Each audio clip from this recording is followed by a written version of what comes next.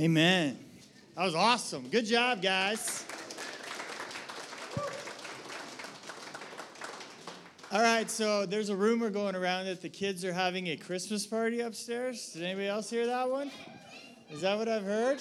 So, kids, you can head down this hallway. If you have younger ones, you want to go check them in, you could do that now. The rest of you could be seated. Thank you, everybody. You guys did great. That was awesome. As you're finding your seat, go ahead and grab a Bible and find Luke chapter 15. Luke chapter 15.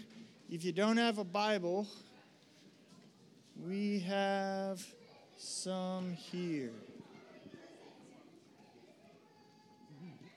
Luke 15, there's some Bibles up here. Looks like Steven's going to hand them out because he's awesome and helpful. If you need a Bible, throw your hand up. Steven will get you one. If you don't have a Bible, you need one, by the way. So you're like, I don't need a Bible. Yeah, you do if you don't have one. So Luke 15, that's where we're at. If you have a white or a blue Bible like we handed you, I have the same kind up here. And so it is page 510. That's where we're going to be. Again, reminder, Christmas Eve service, 5 o'clock right here.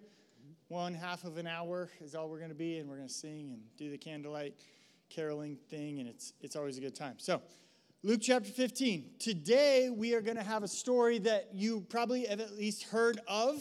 It's actually one of the more famous parables of Jesus. We've been studying through the parables of Jesus for a couple months now. And today, we're going to have a parable that speaks to both insiders and outsiders.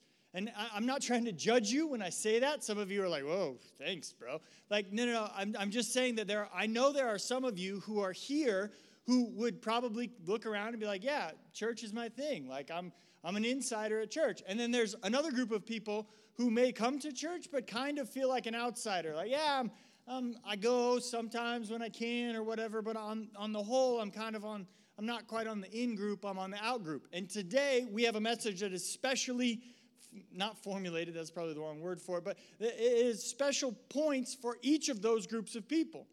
And I point that out because the outsiders usually don't want to hear it, and the insiders already think they've heard it very often.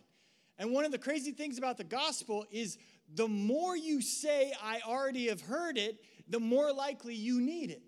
Like one of the signs that you don't grasp the magnitude of the gospel is the fact that you think you've already got it. And actually, this is kind of true in life in general. The person who says, like, oh, I got this, I got it figured out, is probably the least likely person to actually have it figured out. If you've understood this? Or you're walking around life and you run into somebody that's like, I know. Like, that's probably a good sign that person doesn't know, right? Because when were you the most likely to say you had it all figured out? 17, 18, 19, right? 23. It's incredible how many 23-year-olds got the world figured out. And they're like, yeah, if things would just do what I know we should do, we would have this all solved right now. And then you don't know this 23-year-olds or 17-year-olds or 15-year-olds, but you're going to get stupider as life goes on. And you're going to get to like 40, and you're like, I don't know anything, right? And your kids are going to be just like you, and it's going to suck. But don't do that this morning, okay? You've heard this story before, I promise you. You've at least heard the idea. Don't be like, oh, this is like elementary school. I'm like college. No, don't do that. Listen for what the Lord has for you this morning, all right? We agree? Let's do it. Luke 15, starting in verse 11. It says this, and Jesus is speaking to a crowd here. It says, and he said, so as Jesus said, there was a man who had 2 sons, and the younger of them said to his father, Father, give me the share of property that is coming to me. And he divided his property between them. And not many days later, the younger son gathered all he had and took a journey into a far country, and there he squandered his property in reckless living. And when he had spent everything, a severe famine arose in that country, and he began to be in need. So he went and hired himself out to one of the citizens of that country, who sent him into the field to feed his pigs. And he was longing to be fed with the pods that the pigs ate, and yet no one gave him anything. But when he came to himself, he said, how many of my father's hired servants have more than enough bread, but I perish here with hunger? I will arise and go to my father, and I will say to him, Father, I have sinned against heaven and before you. I am no longer worthy to be called your son. Treat me as one of your hired servants. And he arose and came to his father. But while he was still a long way off, his father saw him and felt compassion and ran and embraced him and kissed him. And the son said to him, Father, I have sinned against heaven and before you. I am no longer worthy to be called your son. But the father said to his servants, bring quickly the best robe and put it on him, and put a ring on his hand and shoes on his feet, and bring the fattened calf and kill it, and let us eat and celebrate. For this my son was dead and is alive again. He was lost and is found. And they began to celebrate. Now his older son was in the field, and as he came and drew near to the house, he heard music and dancing. And he called one of the servants and asked what these things meant. And he said to him, your brother has come home, and your father has killed the fattened calf because he has received him back safe and sound. But he was angry and refused to go in. And his father came out and entreated him. But he answered his father, look, these many years I have served you. I've never disobeyed your command, yet you never gave me a young goat that I might celebrate with my friends. But when the son of yours came home, who has devoured your property with prostitutes, you killed the fattened calf for him. And he said to him, son, you are always with me, and all that is mine is yours. It was fitting to celebrate and be glad, for this your brother was dead and is alive. He was lost and is found.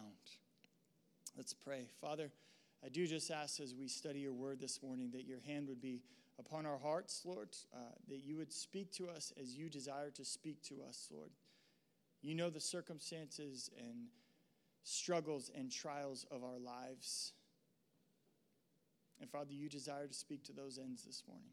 And so may your hand be upon this time. May you be honored and glorified by what takes place here. And we ask it in your precious name. Amen. All right, so the story begins, bless you, and Jesus is telling a story about a man whose son comes to him and asks him for his inheritance up front. Now, this is obviously ridiculously disrespectful. This is not honoring. This is incredibly painful for the father to hear. I'm sure the son comes and says, hey, Dad, kind of want my stuff. Don't know if you could swing that. Which no dad wants to hear. Like, wait till I'm dead first? No, I don't want to wait till you're dead. Just kind of want your stuff. And then the son gets the stuff.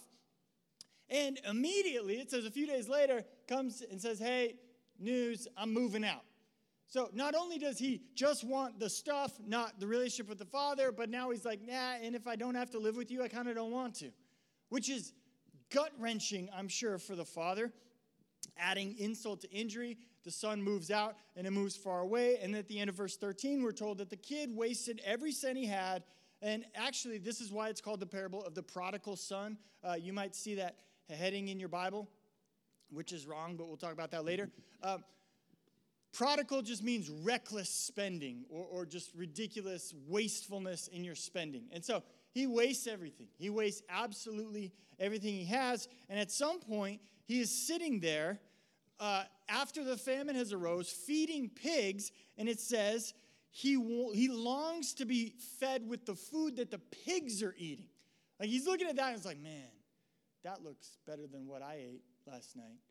I mean, he's struggling big time. Look at verse 17 says. It says, but when he came to himself, he said, how many of my father's hired servants have more than enough bread, but I perish here with hunger? I will arise and go to my father, and I will say to him, Father, I have sinned against heaven and before you. I am no longer worthy to be called your son. Treat me as one of your hired servants. And at this point, I'll give the kid some credit. He makes a very wise decision. He says, hey, this is not working. What I'm doing, the way I'm living, it's not working. And I'm not just going to tweak it a little bit. I'm not just going to be like, oh, yeah, if there wasn't a famine, I would have made it. No. I'm going to completely change my direction. I'm going to go home. I'm going to say, Dad, I sinned. I was wrong. I shouldn't have done this. Because there's a ton of people in the world whose pride keeps them from ever doing this, right? Their life is not working.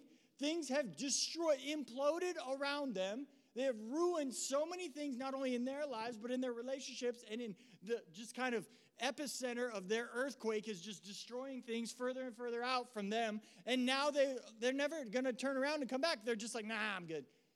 But please, if you hear anything this morning, if this is you, if you're looking at your life and I'm ruining it, stop doing that.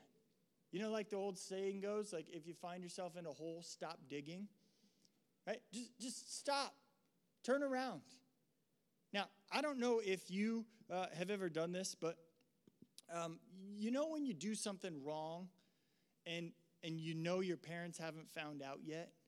And so there's that period of time when you do the wrong thing, you broke it, or you got in trouble, or, whatever happened. And then there's a period of time between then and when your parents are going to find out. That's like the worst period of time in like the history of mankind. Because you're like making things up in your mind about how this is going to go, right? You're coming up with your lie and you're manipulating, and you're like trying to figure out like how you're going to say it and what you're going to say.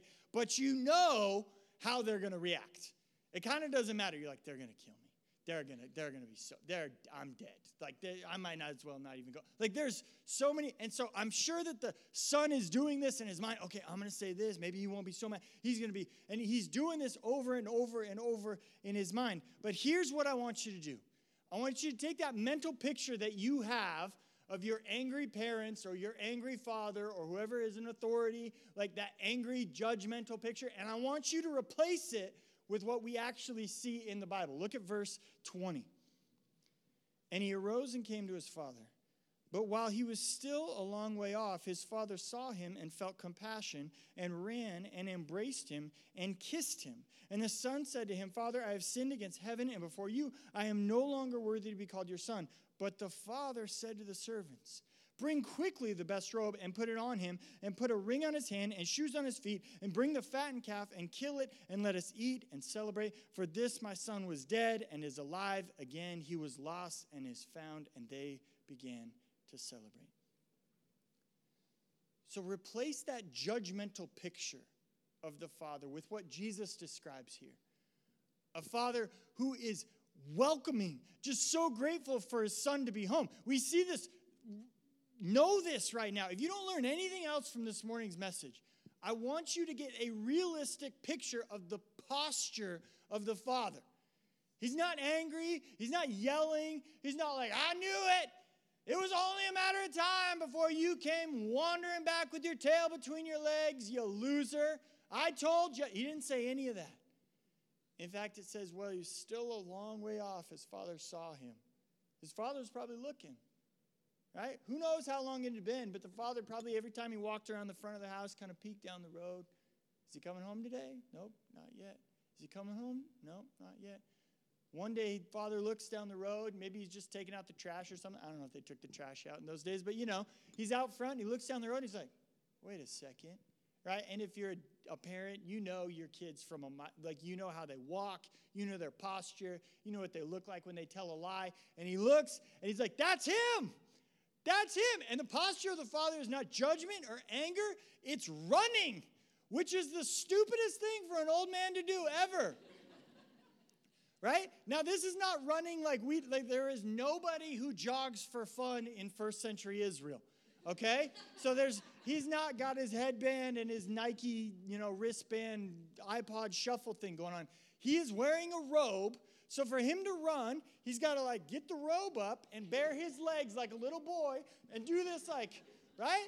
This is awkward and ridiculous, and everybody would have been like, what are you doing? And he doesn't care. He doesn't care about any of it. He doesn't care about what he looks like. He doesn't care about honor and dignity. This is like one of those stuffy, old, this is like if you saw a man in a business suit running down the road who had rolled up his business suit above his knees so he could run faster. You'd be like, you look like an idiot. And he would say, I do not care because my son was lost and is now coming home. And he runs and he gets there and the son is going through his prepared speech, right? Father, I have sinned against heaven. And the father has no time for any of it. He doesn't want to hear one word of it. He says, get him a robe, which means he didn't clean himself up before he came home. Right? He didn't find his best clothes and come back. He looked like he just came out of a pigsty, which is fine. But at least he had the sense to admit his pride and turn from that and come home. And the father embraces him, killed a fattened calf. We are celebrating this morning. The posture of the father is incredible. The kindness and the grace and the love of the father is incredible. I want you to get that this morning.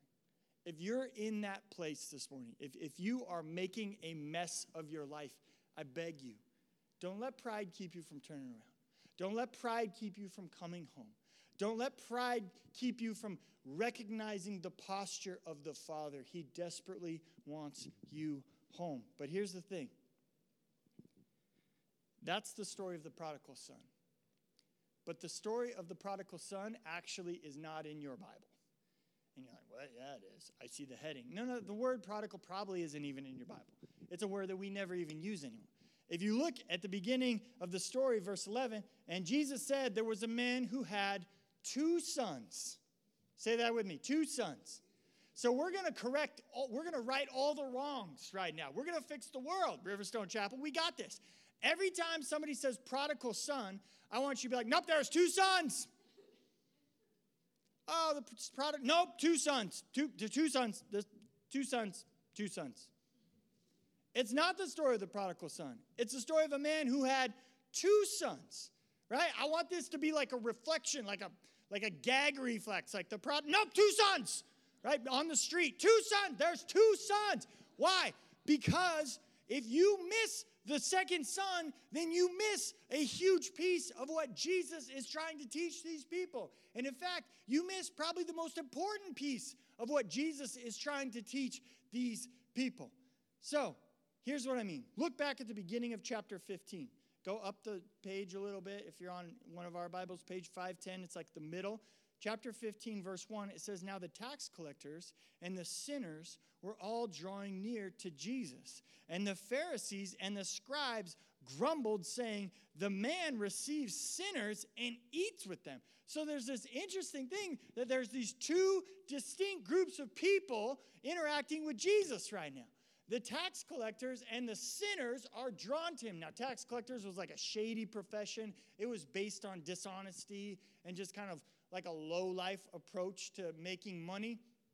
It was like inherently dishonest. And so those kinds of people hang out with those other kinds of people. So drunks, prostitutes, tax collectors, that was just kind of this segment of society that all hung out together. And those people, those outcasts, were drawn to Jesus. Every time we see those types of people hearing the message of Jesus, they are drawn to him.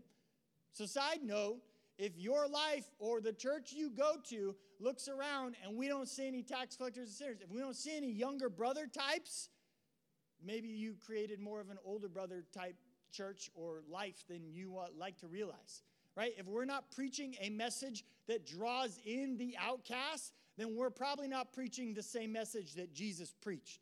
Okay? So anyway, these outcasts are coming to Jesus, and the Pharisees and the scribes, these are the religious people. These are the Bible-believing, church-attending, Republican voting, right? These are the people who would consider themselves the moral and religious insiders, right? These are the people on the right side of the dividing line on who goes to heaven and who does not. And they look on and they see all these outcasts being drawn to Jesus. And like, what? This guy. He's not telling them that what they're doing is wrong. He's not.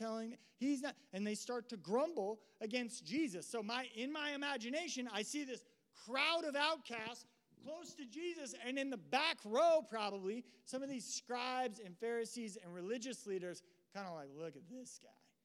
Who does he think he is? So they're listening to Jesus, right? These 2 different kinds of people. And so Jesus starts to tell the story. There's 2 sons. 2 sons, right? And one of the sons goes off and wastes his entire life. And he wastes it on prostitutes and drinking and partying. And the Pharisees and the religious leaders are like, yeah. Now, this Jesus guy, he doesn't got it all figured out, but this I can get behind. Tell him, Jesus, y'all gonna go to hell if you don't turn around. Like, they're probably in the back row, preach, right? They're loving this. And yet the story does not end with the first son. Look at verse 25. Now his older son was in the field. And as he came and drew near to the house, he heard music and dancing. And he called one of the servants and asked what these things meant. And he said to him, your brother has come, and your father has killed a fattened calf, because he has received him back safe and sound. But he was angry and refused to go in. And his father came out and entreated him. But he answered his father, look, these many years I have served you, I never disobeyed your command, yet you never gave me a young goat that I might celebrate with my friends. But when this son of yours came, he has devoured your property with prostitutes. You killed the fattened calf for him? And he said to him, son, you were always with me, and all that is mine is yours. And it was fitting to celebrate and be glad, for this your brother was dead and is alive, and he was lost and is found. So the older brother comes in from the field, and he hears the celebration. He's like, what's going on? And one of the servants, oh, your younger brother come home. And he goes, that loser? That guy, the prostitute lover? The drunk? Drug-addicted Tony? I don't know if your name's Tony. I just picked that in midair, so it's a coincidence, right? What the heck? Who cares if he's back? How long's he been gone? He had all this time to come say sorry. He never did it once. And now we're throwing a party for him? We killed the fattened calf for that kid? He's an idiot. And now it's the older brother's turn to disgrace the father. See, we already talked about the younger brother disgracing the father.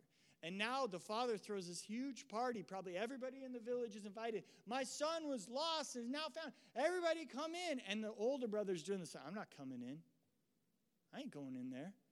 Right? This is like you have your family over for the holidays and everybody's going to do the thing and then somebody won't come out of their room. Right? Like, I'm so mad. They make me so mad. I'm going to stay in here. And you're like, and what would you do as a dad, right? You go up to that room and you're like, get your butt down there. I'll whoop you. Right? That's what you're expecting to have happen here, right? I don't care if you're mad. We can talk about it later. You get in there and you eat. Right? This is disgraceful. Right? If your family comes over for Thanksgiving dinner and two of your kids won't come out of their rooms, that's embarrassing. And this father is throwing this huge feast and everybody's like, hey, where's Billy? Right? I thought, he should be here. He's not. Right? Drug Tony's over here. Where's Billy? Right? Why is he not in? It's embarrassing for the father. The older son is now disgracing the father publicly, just like the younger son disgraced the father publicly earlier. And so, the lost younger brother and the lost older brother are both disgracing of the father. Do you see that? This parable would be better titled, The Two Lost Sons, because it's not just about one lost son, right? It's not about the prodigal son. There's two sons. Okay, thank you, right? I know there's two sons, and they're both lost. See, the lost younger brother thinks that he's going to find the key to life by throwing off the father's restrictions, pursuing whatever makes him happy, whatever pleasure he can find. I'm going to find myself. I'm going to make sense of this world. I'm going to go on my own journey, my own path. And that ends in destruction. And the older brother also thinks that he's going to figure out life on his own. I'm going to stay here. I'm going to follow all the rules so that when I get the inheritance from my father, everybody will say what a great son I was, how I deserved to be a father's, the follow in my father's footsteps because I wasn't like my terrible younger brother. I'm a great, honest, hardworking, father-loving older brother. And I'm going to save myself. And both of them think they're going to save themselves. The lost older brother thinks he's going to stay home and follow every rule and be the perfect son. The lost younger brother thinks that he's going to find himself. And here's the point of the story. Both the irreligious and the religious are lost. Both of those paths lead to dead ends. Every thought that mankind has had about how we are going to fix what's broken between us and God is a lie. It's all wrong. Every time you're just sitting there in your bed, you're like, I know what I'll do to help myself with God. I'll go find myself on a journey and take a bunch of drugs and just, figure it out. No, that's wrong. And I know what I'll do. I'll be such a good person that God will never be upset with me because I follow every rule. That's also wrong. There have always been two general paths to life, moral conformity and rebellious self-discovery. That we have this younger brother whose self-centeredness is killing him, and the older brothers whose moralistic pride is silently killing him. And at their extremes, both sides think the other one is what's wrong with the world, right? The younger brother is like those judgmental, self-righteous, bigoted, narrow-minded older brothers. Religion kills more people than anything. Those people, they think they have moral authority over someone else. Those are the people that are messed up and wrong with the world. And then the older brothers are those freewheeling, sin-celebrating, unstable younger brothers. Man, our traditions have been working good forever. This is how life should go. Honesty and hard work and family values. And you guys are just breaking all the rules, and they feel like the culture's under attack. And so even though the Bible says we're supposed to love our neighbors, we are justly looking down upon younger brothers because really they are what's wrong with the world. And both sides are lost, and both sides think other people are the problem. But here's what you may not have considered. From the outset, the followers of Jesus were considered not irreligious or religious, but a distinct third way, right? Because religious people in those days, they worshiped at a temple. They worshiped with priests. They made sacrifices. So anybody who was religious, pagan, Jewish, whatever, they would go to a temple, they would worship there, they would offer sacrifices, they would talk to the priest. That was how they did their honoring of God. And then they talked to a Christian. Hey, where do you worship? We just worship wherever we are. Wait, you don't go to a temple? No, the Bible says Jesus lives in our hearts. What?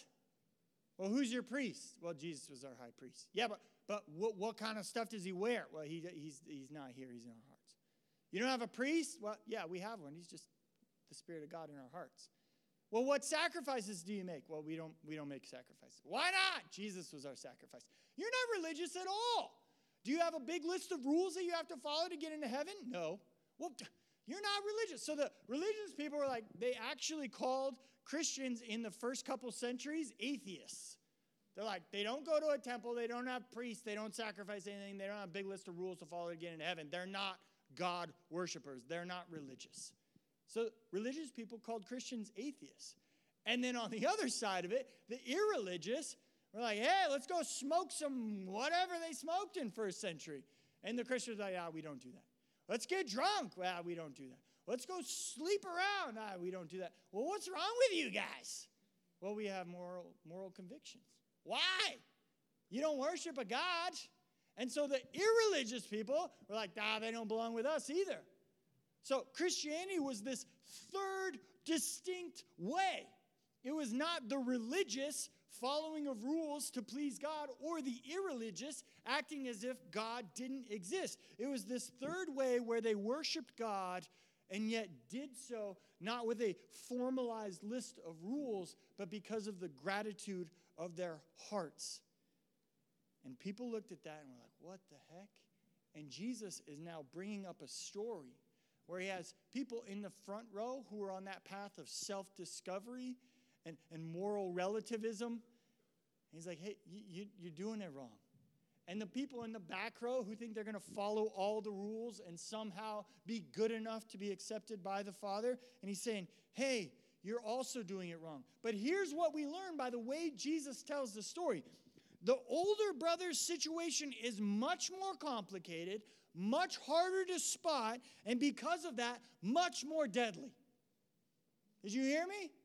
The older brother's situation is much more deadly. It's like the silent killer because you could sit in the back pew of a church for decades and still go to hell if you have the heart of the older brother.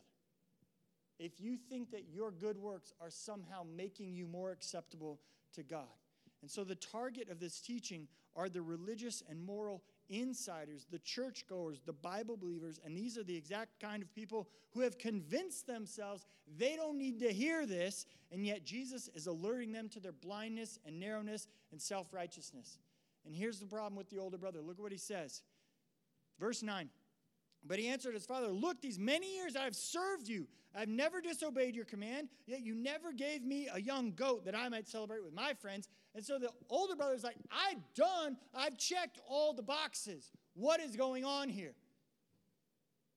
And his father, no. So here's what's wrong. The older brother has a father, but that relationship he's treating as if he has a master. Right? He thinks that he's going to somehow earn his inheritance. But you don't earn your inheritance. You earn wages. Okay, so the older brother is thinking that he is doing the right thing before the father, but he already has the inheritance because he's a son. The things that he's doing now should be of gratefulness to his father, not in order to earn wages from his father. He's treating his father like a master. Jesus here, in our story, he doesn't divide the world into the good guys and the bad guys. And the older brother would do that, right? The older brother would be like, we in here, the church people, the Bible believer people, we're the good guys, and those guys out there, they're the bad guys. Jesus doesn't do that. Jesus shows that everybody's wrong, and everybody's trying to save themselves in a different way, and it's not working for any one of us. And so the gospel is not religion or irreligion. It's not morality or immorality. It's not moralism or relativism.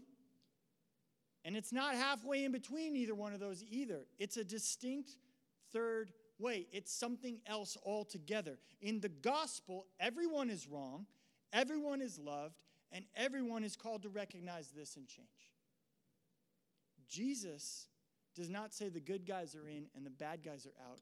Jesus says the humble are in and the proud are out. The people who recognize and confess they aren't particularly good or open-minded, those are the people who are not moving toward God. Because the prerequisite for receiving grace is acknowledging that you need it. The people who think they are just fine, thank you very much, are the people who are moving away from God. The sons are both wrong. The sons are both loved. And yet the story does not end the same for each. One is reconciled, one is not. Because each path is not equally dangerous. Because of the increased blindness, being a Pharisee in a more spiritually dangerous position. Because you convince yourself that you're fine with God. The younger brother, they usually blow their lives up bad enough to know they screwed up. Right? Now, some of them are prideful, and they go down to the grave just being losers. But at some point, most of them are going like, this is not working. Older brothers can convince themselves it's working to the end of their days. And that's why it's more spiritually dangerous. And that's why in our story, the older brother ends the story on the outside looking in. I am 5 minutes over time. I feel terrible about this. I'm going to keep you 5 more minutes because there's a huge point we have to hit. Okay? Is that okay with everybody? Okay, let's do it. There's some guy in the back like, are you kidding me? Like everybody else said preach. I'm about to get hungry. Well, let's finish this. There's a missing character in the story. Okay, at the beginning of the story, we're told that there's the outcasts who are drawn to Jesus. There are the religious insiders who are grumbling. And so Jesus starts to tell stories. And if you read through chapter 15, he tells a story about a guy who has 100 sheep and 99 are with him, and one of them runs away. And what does he do? He leaves the 99 to go find the one. And then he tells another story about a woman who has a very valuable coin, and she loses the coin, and she stops everything and searches her whole house night and day, it says, until she finds the coin. And then just like the guy who lost the sheep and found it, when she finds the coin, she throws a huge celebration. And it's like, I found my coin. This is great. So if you're following the pattern, we're like, okay, I get it. Valuable thing, lost, go search for it, found, celebrate. And so now Jesus tells the third story. And if you're sitting there, you're like, okay, I know how this works, right? It's like a Hallmark movie. We already know who's going to end up with who at the end, right? So you're watching this. You're like, I get it. Valuable thing, son, lost. Okay, where's the search party? No search party.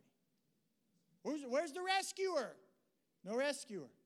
Who's coming to look for the younger son? Nobody does. What? That doesn't make any sense. Sheep, lost, rescuer, right? Coin, lost, search for it. Son, lost, no rescuer. No search party. Who's coming to look for the son? And then the younger son comes home.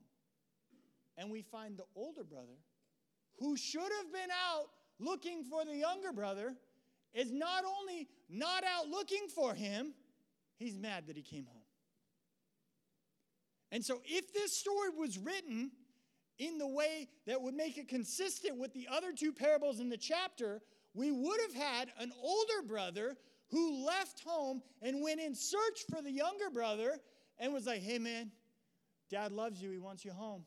Hey, man, Dad will take you home at any time. Hey, man, come on home. We'll take you in anytime. We know it's not working. Come on back. Dad loves you. But this older brother wouldn't do that. Why? Because it would cost him too much. Remember at the beginning of our parable? The father divided the inheritance between the two sons. So the younger son gets his half. The older son gets his half. The younger son took his half and left. So everything that's left in the household is whose? It's the older son's. So when we bring the younger son back and put a ring on his finger, that's the older brother's ring. When we put a robe on his back, that's the older brother's robe. When we kill the fattened calf for that younger brother to come home, that's the older brother's calf. Everything that's left is his. The inheritance was split. And this younger brother will not pay what it costs to bring the younger son home. He won't do it. That's why he's so mad. This is going to cost me a lot, and he's a jerk. And he hangs out with prostitutes. I don't want anything to do with that. And so there's this missing character in the story. An older brother who goes on the rescue mission to find the younger brother and will pay whatever it costs to bring him home. That character is missing from our parable of the two sons. And Jesus is saying, I am that older brother. I am what's missing. It's not the younger. You can't save yourself being the younger brother. You can't save yourself being the older brother. You're both lost. You both need an older brother who is going to go on a rescue mission and say, Dad wants you home, and I'll pay whatever it costs to bring you home. See, grace is not free. Some of you think that. It's not. It's free to you. It's not free to the older brother. It costs a lot to bring you home. Because you wasted. Some of you have done that with your life. You took the breath in your lungs, your beating heart, your free will, your mind to think, and you're like, thanks for the inheritance, God. I'm out. I'm going to go do my own thing.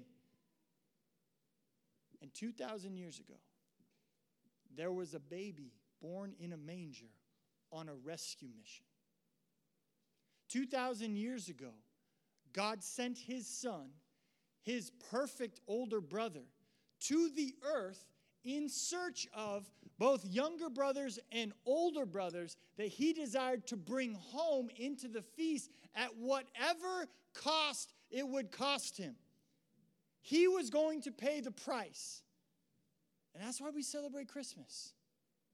Jesus said it this way. He said, I have come to seek and save those who were lost. And so Christmas is a reminder to us that whether we are making a mess of our lives like the younger brother, it's not working, or we are somehow earning our way to heaven, that is also not working.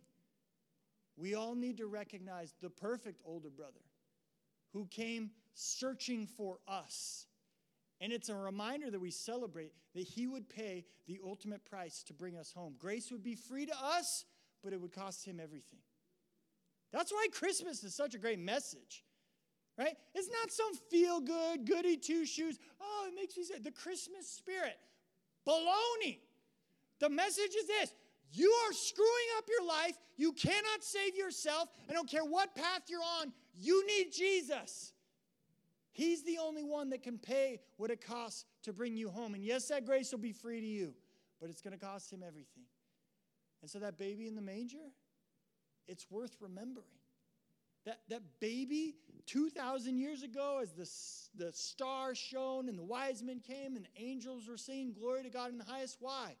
Because there's an older brother who is doing the right thing and is searching for you this morning.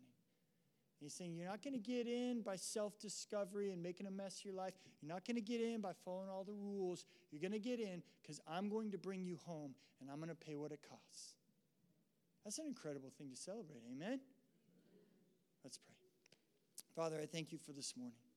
I thank you for your words that encourages and strengthens our hearts, Lord, not because we have somehow earned it, Lord, or we have somehow discovered enough, Lord, but because you are calling us home, because you have paid what it costs. And I pray if there's anyone in here this morning who has not accepted that free gift, that they would have a realization realization of how much you love, a realization of how good you are. I pray that their hearts would change this morning. It's in your name we pray. Amen. Guys, Jesus says the humble are in and the proud are out. Like I said earlier, the prerequisite for receiving the grace of God is knowing you need it. So do not leave this morning thinking that somehow you don't need it. We celebrate Christmas because it is a declaration that we so desperately need it. Amen? Don't forget, we have a Christmas Eve service. I love hanging out with you guys. I love worship with you guys. It's my favorite time of the year. I know Christmas is a little different this year, and, you do your thing. But do not forget how much God gave up for you on this Christmas season. We'll see you guys Christmas Eve at 5 o'clock, and go ahead and say hi to someone on your way out, all right? God bless.